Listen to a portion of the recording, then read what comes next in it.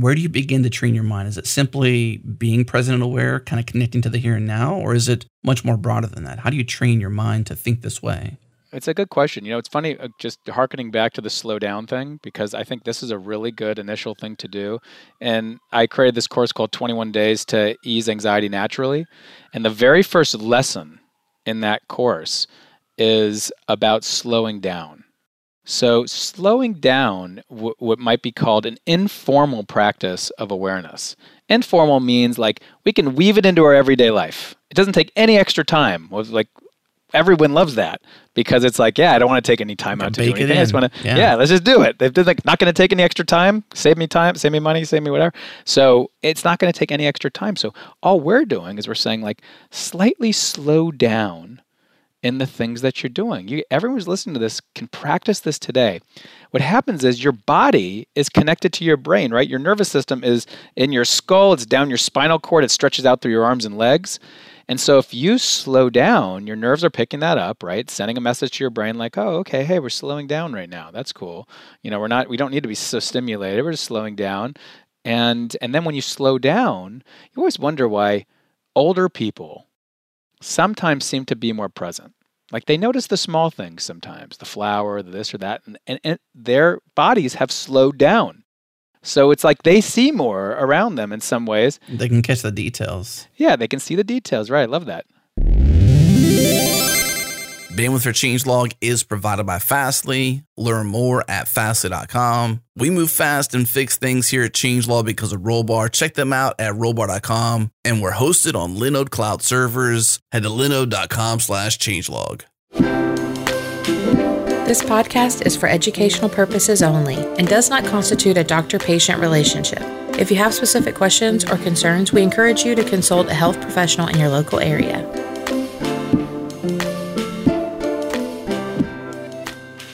From Changelog Media, this is Brain Science, a podcast for the curious. We're exploring the inner workings of the human brain to understand behavior change, habit formation, mental health, and what it means to be human. It's brain science applied, not just how does the brain work, but how do we apply what we know about the brain to transform our lives. I'm Adam Stacoviak. And I'm Dr. Marielle Reese.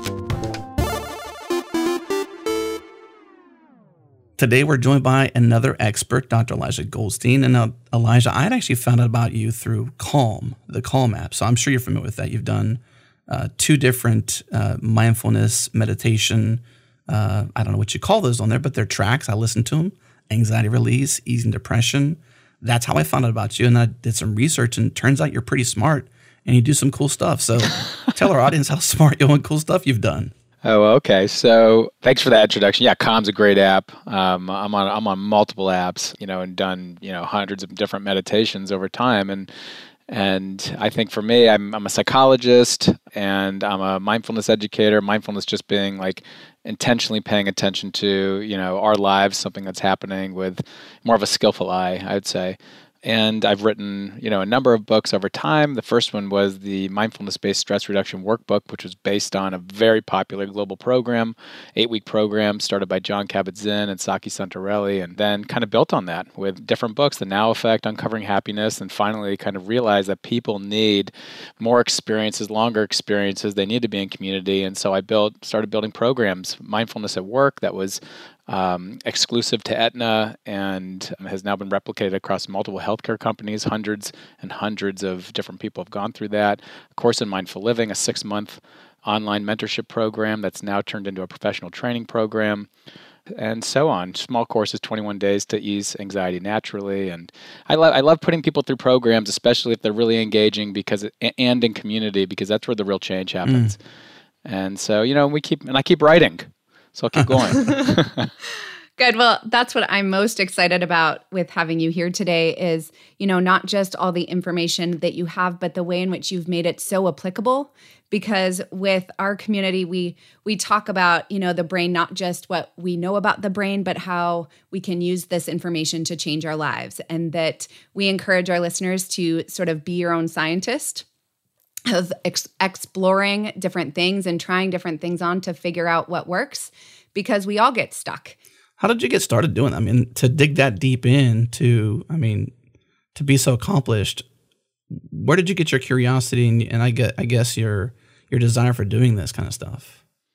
I think it's in the same place a lot of people do. I mean, I was, just to give you just a second of background, I mean, in my early 20s, I was in San Francisco during the dot-com boom, and I was actually in corporate world. I was in sales, and I was managing sales teams, and I was working hard, and I always say, as a lot of people do, I was playing a whole lot harder. And so you'd find me like south of Market Street and in San Francisco, like at the clubs, like late at night, up for multiple days at a time sometimes, just completely abusing my mind and body. And I think in that suffering that was there was an insight that I cannot continue living this way. And it was this one night that I was, south of Market Street with this guy that I told my friends, if you ever catch me with this guy just looked like he was living like a life. It was a huge amount of trouble. And I was in the back of his broken down limousine, just trying to stay up for the next day. And it was in that moment that I woke up and said, oh my God, I can't believe I'm here, exactly where I told people I would never be. And I got out of the limousine and I walked back home, because you could do that in San Francisco. But I woke up and said, I need to do something different. And that's when I had actually a family intervention, close thereafter. And it was requested that I go to this adult retreat outside of Los Angeles. And it was there that I realized that what really mattered to me was being able to be more present in my life and being more present for the people I love, and to be more focused and stop abusing myself so much. And the final anecdote that I'll say about this story is that when I got back to San Francisco after that month, and I had all these insights, I thought I was totally changed. That was it. It took me only 2 weeks to fall back in my old habits, which a seed was planted. But the power of that, the importance of it, was my understanding that I understand now more than ever of how important it is to put yourself in the right environment, surrounded by the right people, if you want to actually be the change you want to see in yourself and the world. And so I ended up going back to graduate school. I left the corporate world, went back to graduate school. That's where I came in touch more with the practice of mindfulness. And I got trained as a mindfulness educator there over time.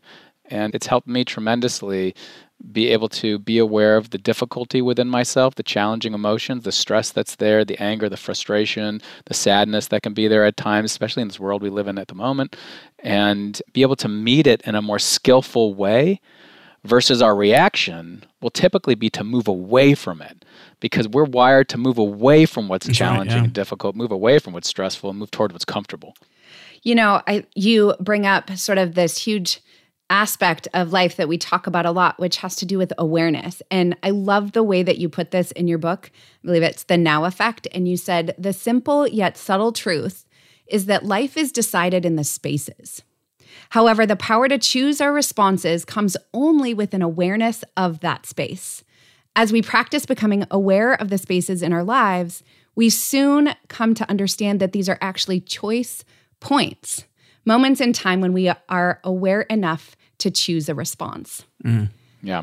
And I think that that's so significant, because you're getting at, there was this sort of moment when time slowed down, even though things were busy and around you, that you got a different perspective, right? And so can you talk to our listeners about the role of awareness as it relates to sort of change and mindfulness? Yeah. First of all, we all have it. Yeah, we do. It's there. We're aware. Right? Yeah. We're aware. We are aware. Right. It's all there. Sometimes you have to just stop and pause. And we all have experiences of waking up a little bit and saying oh, I'm caught in this routine and this patterning that's just happened and blended over time. Sometimes not until we're much older do we wake up. There's a guy, he's passed away. He was a rabbi and a peace activist, and he marched with Martin Luther King, and his name was Abraham Joshua Heschel. And he said, life is routine, and routine is resistance to wonder. So what he was saying there, if we kind of fast forward that to the field of neuroscience for a second, is he's saying our brain is wired to make things routine so we can juggle more complex things over time. It's called procedural memory. Our brain memorizes procedure. And that's healthy in a lot of places. Like now I don't have to think about picking up my spoon and putting it to my mouth anymore without bumping it all over my face, because my brain knows exactly how to do that. Drive a car, type, talk with everyone here right now.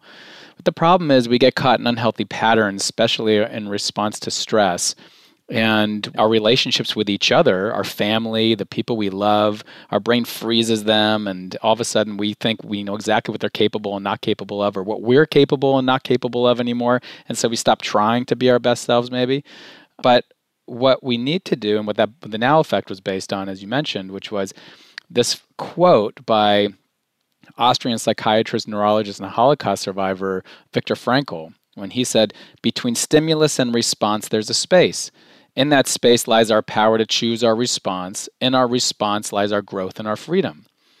And in that space, what I said is that you can take that space, and when you apply the practical application of mindfulness, of this awareness, and by the way, it's a skill that we can all build and apply, we can actually widen that space between stimulus and response so that we can see those choice points grow. We can get perspective. It's literally what we're doing is we're bringing blood flow from the base of our brain to the prefrontal region of our brain, which is more involved with impulse control, motion regulation, perspective.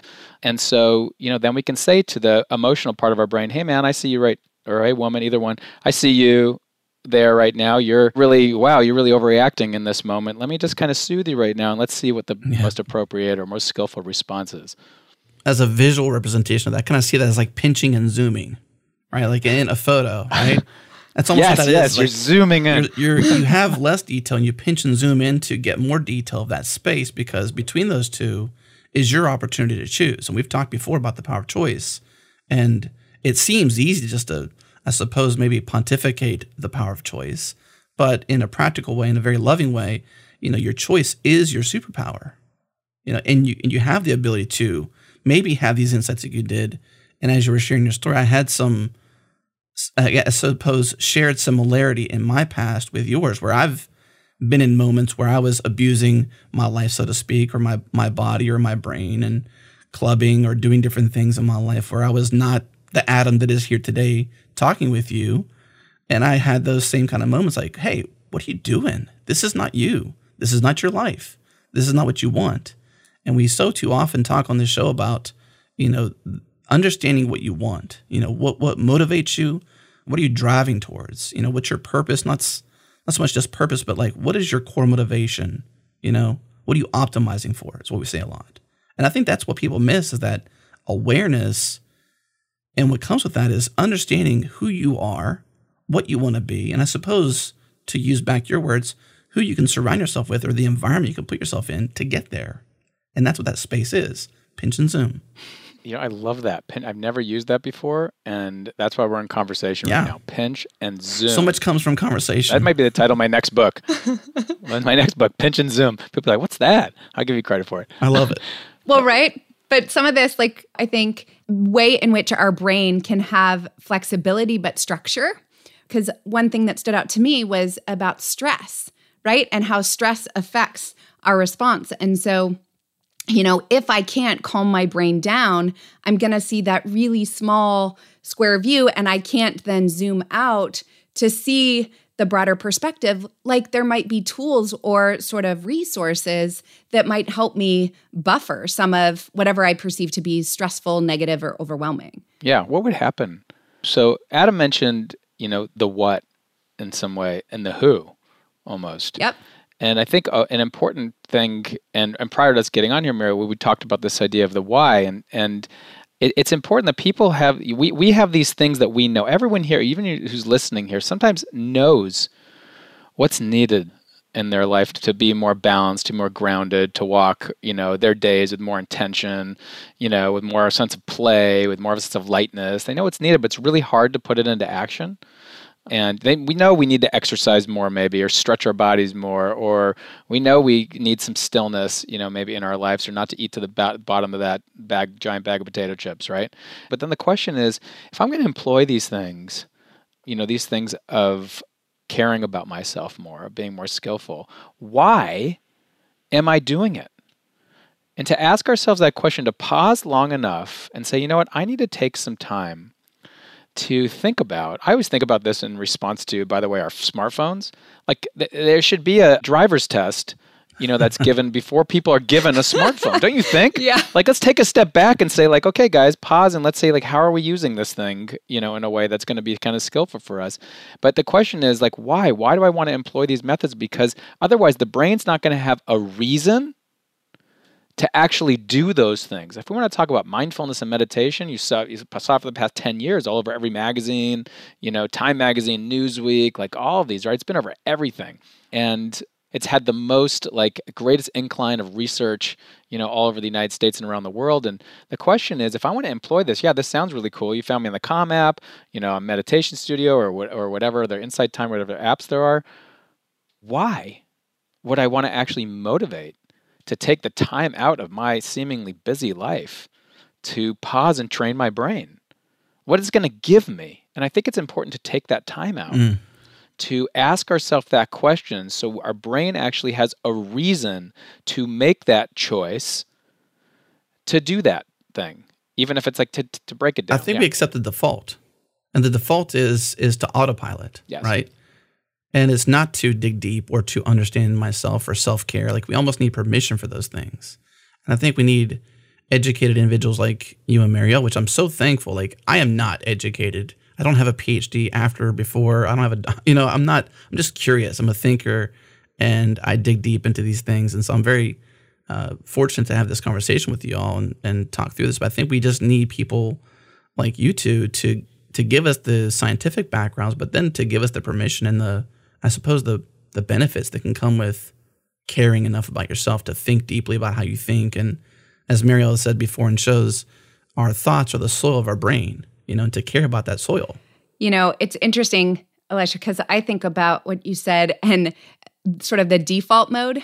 And so I'm going to out my spouse here. My husband grew up sort of car guy and is so frustrated by all of the technology, which self-driving cars and the less that people do to move and maneuver a vehicle. And he has been like a kid in a candy store since being able to go back and have a manual. Remember those? Oh, I grew up on them my whole life. Yeah. Right? Manual, yeah. And he talks about the different feel that cars have as based on how they shift and how you move them. And there's this sense of power, right? Or agency around I influence my outside world by what I'm doing or how I'm responding. And that seems like an important aspect of mitigating or managing some of this default mode. Yeah, you need to have the awareness. He has the awareness, because he has to with the manual mode, right, of his car. We have to have the awareness to do that, or else, as Adam's saying, we just go to that. And the interesting thing about the default mode, speaking of brain science, is that, there's a part of our brain that's kind of named the default network. And that part's involved with just kind of either ruminating or our mind wandering, or if we're feeling an uncomfortable feeling, it might say hey, what's this? And how do I get away from it? And what are all the reasons this is here type of thing? And what we know about that part of the brain, which is also called the cortical midline area, is that it has an inverse relationship with being present. So in other words, I'll give an example that everyone can relate to here. When you're sitting there at lunch and you're typing away your email, or you're, talking on the phone, or you're doing whatever, and you're eating your lunch, how often do you really taste that food? And another example is if you're really there, it's the most delicious meal on the planet, and you're really tasting that food. It's your favorite thing in the world. How often are you worrying at the same time? Not very much. And so when one is up, the other is down. And there's a whole lot of science around that, which shows that. But we know that from our practical experience. Basically, all science does is usually backs up things we already know, but it's a window for us because we're a culture that really believes in science. And so we say, oh yeah, okay, good. That must be true because that shows me things that I already know. Yeah. Love that. And that's important because our default mode can get us in trouble, because the default mode, just to kind of point this out, the default mode to stress is to start projecting. Our mind starts projecting into the future to see about what are all the worst case scenarios that might happen, or it reaches back into the past to say what do I know about this stressful experience, and brings up a bunch of past stressful experiences. And so we either get caught, feeling this negative thing from the past, or this anticipatory anxiety about the future. And what we really need to do, noting the neuroscience, is take a moment and very practically, now that we know this we want to kind of lower the volume on the default network in that moment to help ourselves with the stress. And the way to do that, it's very simple. It's just you can maybe eat a sandwich with more presence and you'll do it. And so, or you can just kind of come to your body, take a couple deep breaths, soften any stressed out muscles that might be there. Maybe do a gentle, just like a 1 second gentle stretch to open those muscles up, because you want to open things in your body, because that's the opposite of what's happening in your body during a stress response. So we want to open those parts of our body, take a couple deep breaths, and then ask ourselves, because now we're in that space between stimulus and response that we've been talking about, right? We're at that choice point. What's most important for me to pay attention to right now? Is it this social media that I'm on right now? Or maybe it could be, or because maybe I'm playing and that's cool. Or is it this work that needs to be done? Or maybe I need to get outside and get some sunshine splashing on my face. Or maybe I need to reach out to a friend. God, it's been a while since I've had any real social connection. Or, what is it that I need to be paying attention to right now? Maybe it's that book I've been avoiding. I don't know. It could be anything. Yeah. Right. That's interesting. What should I be paying attention to? Because that next moment, like, you could be stressed out. And I've had this actually happen, and I had a similar scenario where it was like 3:00 in the afternoon, and I'm like, I need to be productive, but I just can't right now. I just can't right now. So I can't do this. I can keep pushing that rock up the hill, not down the hill because that's easier. Up the hill because it's hard, and it was hard. And I'm like, what's the best thing I can do right now? Almost what matters most right this moment? Took a shower. I took a shower. That's what you needed. Like 3 p.m. I didn't need a shower. Yeah. I took a shower because I was like, I need to just take a moment for some self-care. And I was like, that's the easiest. I really wanted to go out and ride my bike. You don't know this, Dr. Elijah, but I'm a mountain biker, so I like to go out and hit nature, hit trails. There's a lot of, I would say, brain science embedded in mountain biking because it's a sport. It takes athleticism. It takes skill. It takes courage. There's a lot of fear involved even. It can be very dangerous. It can be very fun and just enjoyable. But there's progression in it, skill progression. So there's a lot of like leveling up and mind games at play, I suppose, when it comes to conquering a trail or a course or something like that. So for me that day, I was like, what do I need to pay attention to right now? Myself. And so too often do we not put that in the equation. Myself, self-care, take a shower. Yeah, I think what's interesting, like that ability to stop and slow, to ask yourself the question is super important. In some of Adam and my earlier conversations, I think the movie, like the children's movie, is like Over the Hedge or something, but it makes me think of this scene where, like, when we're stressed, we might be more prone to speed up, right? And sort of like get it done faster or push harder, like make it work when it doesn't work. And yet, like in this movie, when everything speeds up, this one little animal, it's like speed slows way down. And while everything else is going on around him, he is so deliberate and purposeful in his movements, like ninja-like. But that's part of what mindfulness can do in response to stress. And yet it's the antithesis of what our brain would tell us to do automatically. Is that correct? Yeah. There's two things there. One is that we think self-care, we've been trained by our culture to think self-care is a waste of time and indulgent because we have to be productive. That's like what this country, in the United States anyway, you might have listeners around the world, but the United States certainly been brought up from the beginning of its incarnation about like pull yourself by your bootstraps, self-made man type of thing, and that back then, because that's what it was, to bring the gender context into the equation. And so now what we're learning is that to be able to take care of yourself, take those moments, like take that shower. If we have friends and family that are around us, that might be something they're thankful for too. I said I didn't need the shower. I didn't need the shower. I know. I'm just kidding. I feel you though. I understand. I know. But what that does is it balances our nervous system and brings blood flow to the front of our brain again, and allows us to then have more perspective and energy to focus on what matters. So we'll make less mistakes typically. We'll inevitably get more done. It seems so counterintuitive, but it's really like what research shows over and over again around productivity is that when we take time out for ourselves, we're like way more refreshed, way more on it, way more focused. But it's a hard shift to make because our brains really, got the messaging from the time we were born and on that like, no, you can't take these breaks. You got to be, just on it, completely. And it's we've been misfed a lot of information. Yeah, and so I think you spoke to this a little bit earlier, but talking about a little bit of the way in which we've been conditioned. And so if you can, like the way in which our biases show up, or we sort of go, hey, this is stressful, let me go draw back from what has happened or infer onto the future. some sort of catastrophe as if that's going to result in self-protection or preservation, right? And that doesn't actually work, right? But these biases likely contribute to interference with decision-making, right? Yeah, but the number one way we try and avoid any situation is to think more about it. And it's not like when I get in a crowd of in front of 1,000 people and I'll talk about what's the number one way we try to avoid things in life. People say, oh, we sleep too much, we eat too much, we drink too much, we do anything. But the number one thing we do first is we think about it. And it's our brains, from an evolutionary perspective, it's trying to figure it out because we're just wired to survive. Yeah. Our brain doesn't care at all whether we're productive or happy or anything like that. That's not important. We need to propagate. We need to continue our human species, along. Without that, none of that matters, right? It doesn't matter if you start that new business or complete that project or, live a fulfilling relationship or, any of that. If you're not surviving, that doesn't make a difference.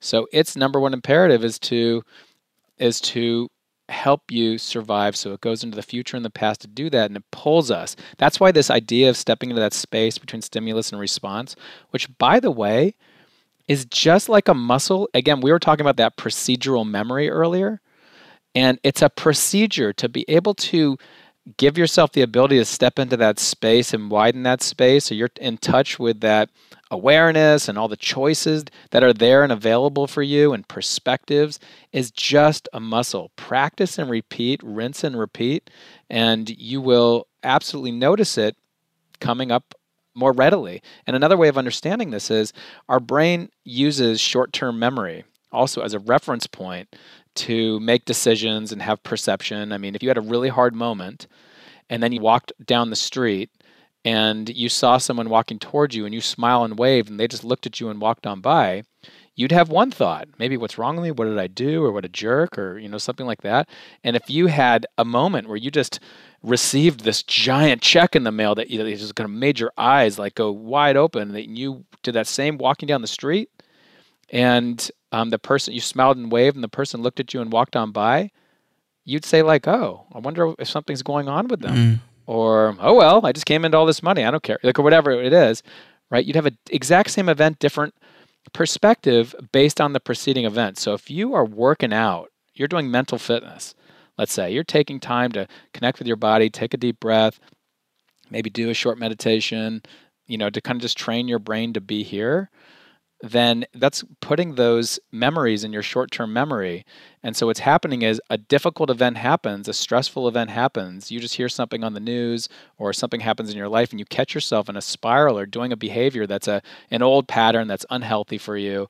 And in that moment, your brain brings up that short-term memory of hey, this awareness, this presence, this space between stimulus and response, you're more likely to remember it and anchor to it because you've been doing it more often.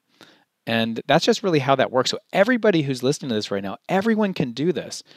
Everyone can practice being more present and aware in their lives, just in the little moments. You'll build up those short-term memories and you're way more likely to be aligned with the person you're wanting to see in this world because you've just practiced it. It's the same as guitar or anything like that. It's really that simple.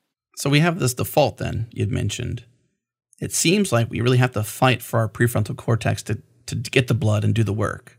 It's a constant fight to not fall back into the default. But then we're also sort of driven, I suppose, to some degree towards negativity bias because it's all around us. And to some degree, you might even say people thrive in chaos. Right? We're almost drawn to it. If everywhere is chaos... We're comfortable in it. Well, I only know chaos. I can only really enjoy life in chaos, so I must thrive and drive towards chaos. There's something interesting about that, yeah. I don't understand it, but we have to fight for that prefrontal cortex. We almost have to it's like a wake-up call, Well, there's some adrenaline in chaos. There's some adrenaline in seeing that, the Twin Towers get crashed into, that this many people have the infection rate in this place or something like that. And there's something kind of scary and exciting about it at the same time to the nervous system, not to judge it, but the nervous system gets ramped up and excitement it ramps up the nervous system just like anxiety does. So there's a little bit of a stimulation, let's say, to it. And our culture is very addicted to stimulation. And so that negativity bias that you're talking about, which I'm assuming your audience knows about because you mentioned it, is something that is also stimulating to our nervous systems, as much as we might have this kind of push-pull with it. And so we're almost like addicted to it, at this point, and that's why we're also so drawn to it. But to be able to have the ability to step back and say, is this what I'm wanting in my life? Do I want to scroll the news, all the time because my mind's kind of addicted to it at this point because there's stimulation, it's there. Mm-hmm. I'll tell you, sitting down and paying attention to the breath for 10 minutes, 20 minutes, 30 minutes is not that stimulating. And maybe is more what we need because we got to really work with that stimulation factor. It could be quite boring, maybe. And so we have to create fitness in our brain. We have to do some mind training a little bit to work with its sensitivity, its need for stimulation, because it's almost like, you know what it is? It's just like how in the world sugar was just meant to draw us to certain foods because we needed those foods to eat, right? Fruits and things like that, certain vegetables, whatever. And then what we did was refine the sugar and put it in everything like that we could possibly see. We put in everything just to get people to want to buy our foods, right? Right. And so now we're like addicted to sugar. And so, it's the same thing. We're addicted to stimulation. I'll tell you, the smartphone hasn't helped with that for a second. Yeah. And so now we have to kind of create a little more mental fitness, ask ourselves, is this helping me or hindering me? Is this healthy for me? What do I actually want in my life? And why do I want it? How am I going to get it? And who's going to help me? Well, where does mind training begin then? So it's easy to say that because you've studied this, but for those who haven't read your books yet, hopefully they might, or taken a course or a workshop, where do you begin to train your mind? Is it simply being present and aware, kind of connecting to the here and now, or is it much more broader than that? How do you train your mind to think this way? It's a good question. It's funny, just hearkening back to the slow down thing, because I think this is a really good initial thing to do. And I created this course called 21 Days to Ease Anxiety Naturally. And the very first lesson in that course is about slowing down. So slowing down, what might be called an informal practice of awareness. Informal means like we can weave it into our everyday life. It doesn't take any extra time. Like everyone loves that because it's like, I don't want to take any time out to do anything. I just want to, let's just do it. They're like not going to take any extra time. Save me time, save me money, save me whatever. So it's not going to take any extra time. So all we're doing is we're saying like slightly slow down in the things that you're doing. Everyone who's listening to this can practice this today. What happens is your body is connected to your brain, right? Your nervous system is in your skull. It's down your spinal cord. It stretches out through your arms and legs. And so if you slow down, your nerves are picking that up, right? Sending a message to your brain like, oh, okay, hey, we're slowing down right now. That's cool. We don't need to be so stimulated. We're just slowing down. And then when you slow down, you always wonder why older people sometimes seem to be more present. Like they notice the small things sometimes, the flower, the this or that, and their bodies have slowed down. So it's like they see more around them in some ways. They can catch the details. Yeah, they can see the details. Right, I love that. It's like your analogy, Mario, or the fast motion versus the slow motion. It's kind of like they're moving through the time much slower because they've allowed themselves to just sensory-wise slow down, right? Maybe not really through time because we can't manifest or change the way time flows. We're all moving through time. And that's pretty interesting to think about.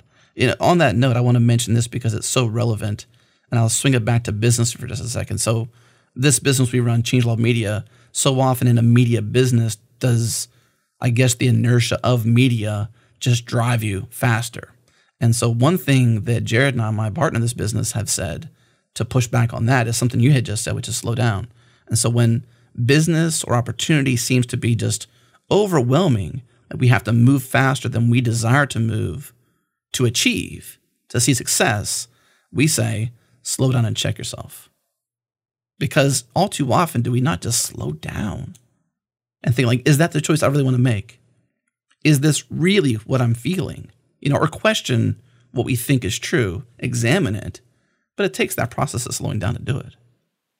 So that's a moment of mindfulness to be able to do that, because you're saying I'm being intentional in the moment. I'm inquiring into like what I need right now, what I want to focus on, what's most important for me to do. And we can quite literally also do that with physically slowing our bodies down And that also creates a mental shift, like in our mind. So when you ask, like, what's the entryway to mindfulness? What's the entryway to this training? That the way you just said it in your business right now, by taking time out and just kind of taking time, not moving so fast, and reflecting on what my needs are, and that's a very important business thing to do anyway. I think for anybody, any entrepreneur, solopreneur, anybody in a company, to take time out each week and just kind of reflect on what your needs are, what's happened, what you're wanting in the future. That's a very mindful experience without even calling it mindful at all. Don't need to call that. That was there prior to the big, modern day stream of mindfulness. Yeah, that's a really important thing to do. And then, so there's the informal piece, which are weaving things through your day, just being present to what you're doing while you're doing it, eating, in the shower, and just coming to your senses. I mean, it's a great way. It's really rejuvenating your nervous system. I mean, try it out. You'll see. And even knowing you're walking while you're walking, things like that, listening to your loved ones or your coworkers and just really paying attention to their facial expressions and their body posture and things like that, or just in your car while you're driving or commuting or whatever, and you're noticing yourself doing what you're doing. See if you can pay attention to your body and ask yourself, are any of my muscles tensing right now? And see if you can just drop your shoulders and take a deep breath, something like that. That's the informal piece. The formal piece is more where you found me, Adam, which is more through guided meditations. Yeah, through taking time out. I was going to bring it back to that because that's something of what you say in those two different exercises is very much that. Like, how are you feeling? Are you tensing up right now? Just taking time to notice those things. I'm, regurgitating your words back to you, but just taking that time, slowing down. How do you really feel right now? Are you sitting up straight? Just being, and one thing you say, which I think is pretty interesting, is just settling into being here. As a guide, you, the guide, give the listener permission. Just where you're at right now is where you need to be, and you don't need to be anywhere else. Maybe you could be doing something else, but you don't need to. So just settle into being right here and where you're at right now, and what you're thinking about and the self-care you're planning for is okay. We have a show on self-care we're going to release potentially before this episode with you or after. I'm not sure which will fall, but we kind of give that permission. At one point we pause, we say, hey, listener, it's okay to take care of yourself. You have our permission, not that you need it, to take care of yourself, to prioritize self-care. And so often... It's not only okay, it's smart. It's a skillful thing to do. Like it will create more longevity in your lifespan. It can prevent disease, prevent cellular inflammation in your body. It can prevent against stress, help you respond smarter when those responses are there.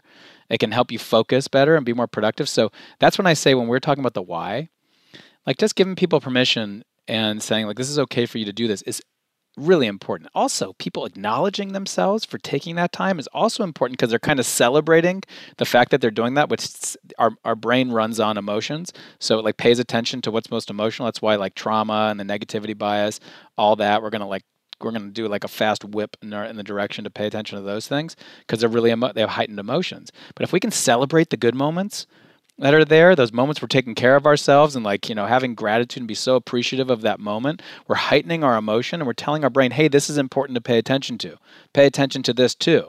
Because we have to we have to send those emotional messages to our brain, but only if it's like real life experience. So that's a really important thing to do. In sort of talking about informal and formal ways, people sort of use the terms mindfulness and meditation interchangeably. And so for whatever reason, some people have strong feelings about, meditation and sort of going, maybe it's a little woo-woo, sort of spiritual, as opposed to just a practice. And so can you help like differentiate those, or sort of they're similar but different? Totally. I did a whole YouTube video on this. People can check out my YouTube channel on that because that's a really important question that a lot of people have that question about. So especially when this first came out, this mindfulness thing. So mindfulness, just as a noun, just means awareness. So like really, like you can embed mindfulness into anything. You can embed it into a meditation. A lot of people who are very religious Christians, very religious Jews, very religious Muslims, very religious, anybody, initially were like, I think mindfulness is not good. It's changing our religion, or I see it as, in discord with our religion. And what I would tell them is, because my wife and I used to run these family retreats pre-COVID. We'd go to Costa Rica, bring families out there. It was epic time. And one time we had like 2 Mormon families, a devout religious Jewish family, and a devout religious Christian family, and we had this question come up. And mindfulness just means awareness. So it's just like being present to whatever you're doing. So if it's prayer, be more present to that, be more intentional. Like that just enhances things, right? So that's just the informal aspect of mindfulness. Then there's meditation, which is specifically taking time out of your life to sit, stand, lie down, or walk and do some sort of structured practice, of some kind, right? Where you're intentionally paying attention, to something, whatever the practice. There's so many different types of meditations. There's mindfulness meditation, there's transcendental meditation, there's, chanting meditation, there's Christian meditation, there's, right, so many different ones. Then there's people who say, I meditate on a flower, there's that kind of stuff too. So there is, under the umbrella of meditation, mindfulness meditation is one kind of meditation. Mindfulness also just means awareness, so you can also use the unstructured aspect, the informal aspect, and infuse that into anything that you want, whether it's transcendental meditation, being more present to it. You can infuse mindfulness into that. But mindfulness meditation, just to close this out, comes from a particular lineage of meditation called Vipassana meditation, which that just means like it's just kind of present moment awareness meditation, just being aware of whatever is here while it's here, like that kind of thing. And there's a variety of different types under that of different mindfulness meditations, which people are welcome. I've tons of those from various teachers all on my YouTube channel and on my website and stuff like that people can just go and practice with as they want to. Yeah, I think this is just so important because I see sort of skills like this, and for people to know that it's a skill, so they can learn it and improve upon it at whatever point in time, but it really acts as an anchor, right? And so, as far as I know, senses are all real time, right? So when I attend to the senses, it's like I'm attending to the live channel in my brain as opposed to future channel, past channel, and trying to mitigate the vulnerability that comes with that. Yes. Yeah. Well, we all try to avoid vulnerability, Right, which is where I was going to turn because you've sort of brought this around in talking about the importance of relationships. And I don't want to miss that aspect of our conversation as well because, we talk a lot about community and that especially during COVID life when we're more distant from other people, like it doesn't minimize the need that we have for social connections and valuable ones, like ones that give to us as opposed that take from us. And so, talk with us a little bit about sort of your understanding and the role of community or relationships when it comes to mindfulness, managing ourselves in a more effective way. I did a study back in 2006, a national research study that was published in the Journal of Clinical Psychology, where I had people kind of do this short mindfulness practice. What I had them do did that, and then I had them relate to something that they found meaningful. That could be a memory of a person, that could be something of a physical object, something like that. And at the end of the day, after 3 weeks, doing this practice just for 5 minutes a day for 5 days a week for 3 weeks, we found these statistically significant results around stress reduction and well-being, and it was awesome. And then I did a qualitative piece to it, which is interviewing everyone and then finding the themes and what people are talking about. And what I came to was the singular experience that people were experiencing who had these great results was one of connection. So connection was at the epicenter of statistically significantly reduced stress and statistically significant increases on well-being.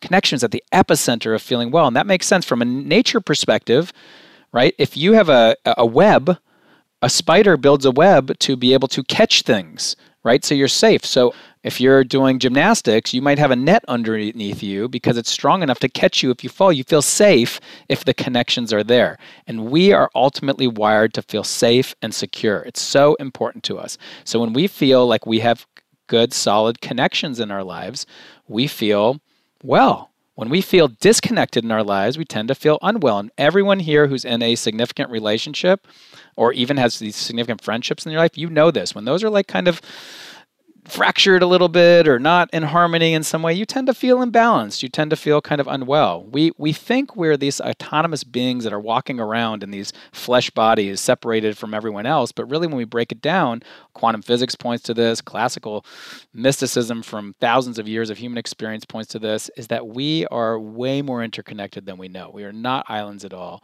And what we do know too, and everyone, so many people in business know this too, or different people in different sectors, when you surround yourself with people who are being the change you want to see in the world, you're way more likely to level up into that space than if you're surrounding yourself with, let's say, some of the people I was surrounding myself with back in my early 20s when I was south of Market Street doing that kind of stuff. Yeah. Right? And so there's something about that, whether we want to call it the mirror neurons or whether we want to call it, say, a monkey see, monkey do type of scenario, or whether we want to actually say there's these invisible threads between us when we get to the quantum physics level.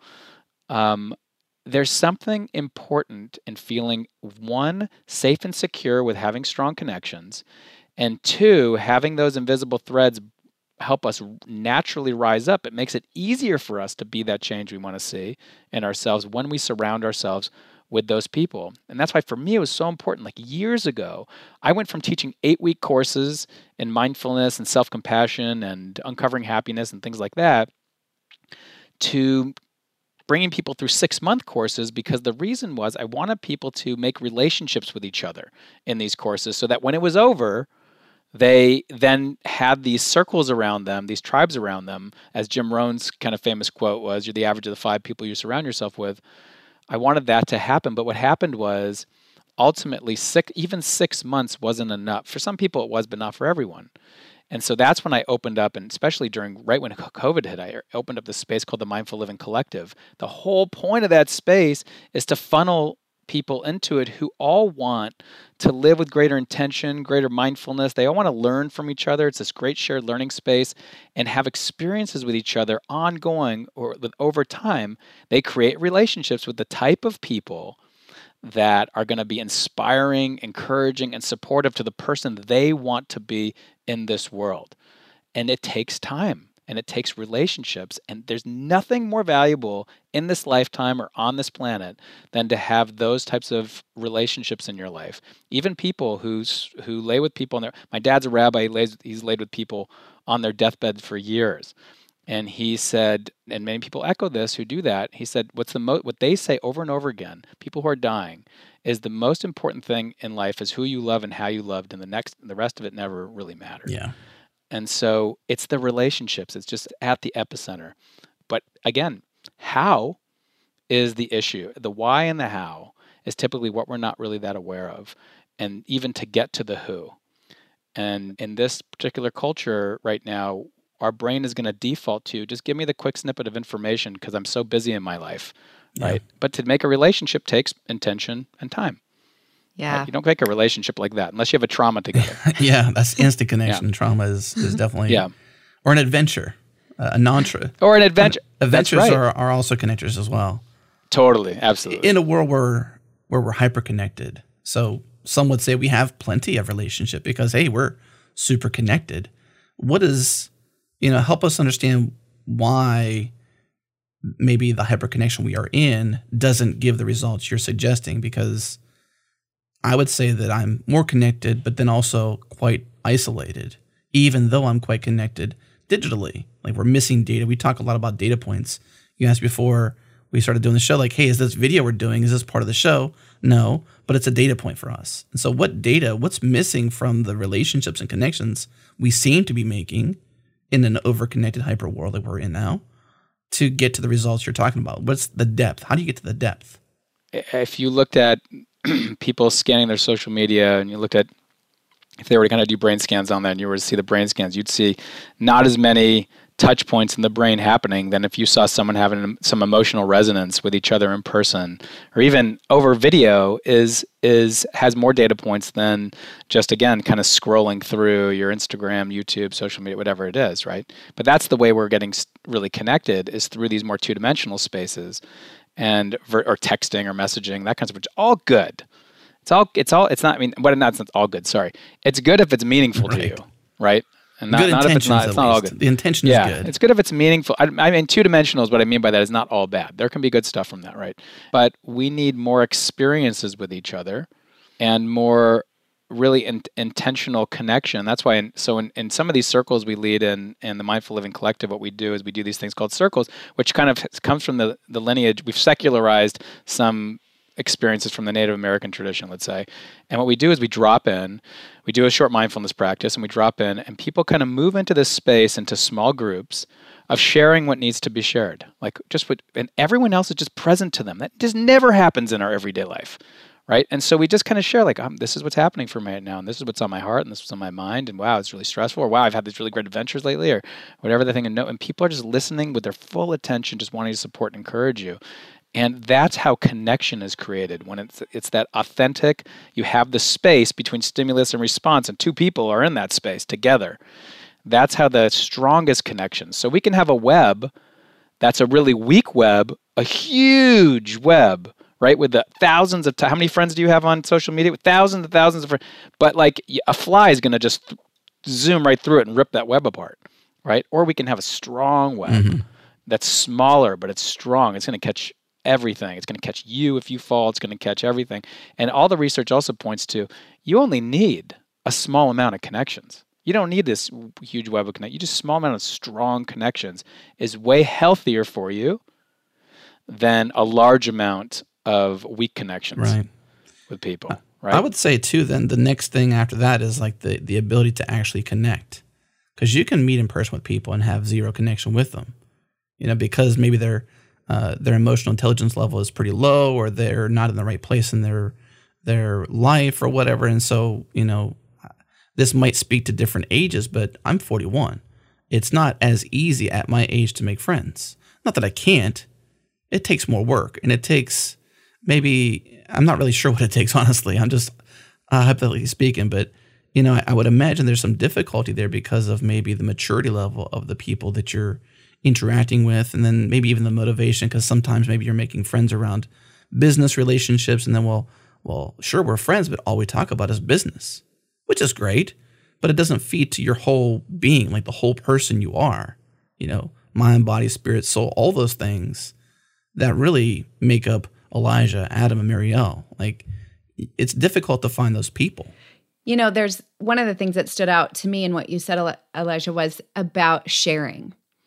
And in the same way we've talked about sort of the implications of sort of cultural values, that here in the States, I don't know to what degree there is, sort of reinforcement around sharing where people are really at, because it can come with perceived weakness or vulnerability or exposure that has some negative sort of reflection on me, which isn't true by any means, because as we've clearly pointed out, everybody struggles, everyone has challenges, but that if I sort of hit the ball and it just keeps bouncing and nobody responds to it, it can feel very void and not reinforcing to then share again. Yeah. I mean, there's a reason that Brene Brown has sold millions and millions and millions of copies of books. Touché. And her whole work is on vulnerability. Because it touches, everyone feels it, and everyone has a fear around it. And from an evolutionary perspective, of course, if you're vulnerable, you don't have your armor on, you're going to get, and someone comes and attacks you, you're more likely to get killed. And so our brain records it in the same way on an emotional level. And I want to speak to something you both just were talking about, which is it's harder to or specifically even what Adam was saying, it's harder to meet people. It's not harder to meet people because of your age necessarily. It's harder to meet people because the context isn't there. So it's easier to meet people in school, or if you were in a workplace scenario, you might have more experiences with those work people. Even if you were just talking about work, eventually you'd be off the clock sometimes. You'd be going, to an after-hour place or something like that, and then you would, the clean after-hour places, and then you'd be going to the bike trails. The bike trails. The bike trails. And then you'd be having more experiences, like you said, more adventures, and you can meet them. And I think that we're lacking those contexts. And that's why, in the collective, that space, what we're trying to do is create those contexts where people feel safe being vulnerable, and they know the people around them are supporting and encouraging to them, so that it facilitates that connection. That's the how, because connection and trust happens in the vulnerability, right? That's where it happens. If I can take my armor off and be vulnerable with you, that's telling you I trust you. You did that already. You shared us your backstory, and that was to some degree your vulnerability, and I could empathize with you easily because I had a similar background, and so therefore you and I can understand you more because sure, I can maybe assume a few things, but you were vulnerable enough to share a story that sort of shaped who you are and why you think the way you do, that I think mirrors some, if not all, of how I feel. Like I had a similar experience, and so therefore we can be more deeply connected because we have similar paths, similar pathways to our thinking. Mm-hmm. Yep. You know, it's interesting as we talk because I can't help but, think about the sort of trying to think of the word, but overlap, dare I say, in sort of talking about mindfulness and this sort of sense of connection and how much we have to be open, right? And that's the antithesis. Like when we're stressed, we want to push back and close down, and yet we need connection. But because of the vulnerability, again, we're apt to step back and close down. Yeah. What mindfulness does is it connects the prefrontal region with the limbic system or the amygdala, which is the more emotional region of our brain. The emotional region of our brain is saying, shut down, shut down, shut down. Danger, danger, danger, because we're wired this way, right? And the prefrontal region is saying like, hey, wait a minute. I just read this Brene Brown book and it told me that I need to be vulnerable and to trust. So that seems like a wise thing to do. And then but you find yourself in your relationship and it's just you're retracting, right? Mindfulness allows us to do is to notice that reactivity that's happening in our nervous system, soften our bodies and take a deep breath, widen that space between stimulus and response, and say, this is the change I want to see in myself. I'm going to take this step in this direction because I've now slowed things down. I've pinched the screen and zoomed in. Pinch and zoom. Right? Yeah. I pinch and zoom. I pinched and zoom. I see the emotional center getting all, crazy. I work with some of my clients and I tell them there's no monsters in the closet. Even if your brain's telling you there's no monsters in the closet. Right. And I zoom in and I say, you know what? I'm just going to take that leap of faith. I'm going to do it slowly. I don't have to rush into this. Don't slowly. I'm going to take that first step and I'm going to soften and be here, be present with myself and be present with this person. And let's see what happens. As long as it's not an abusive relationship, Sure. Of course. And so we do that. We do that with ourselves too. By the way, it starts with us. How many of us are afraid or have that same type of reactivity when we're just feeling an uncomfortable emotion just on our own?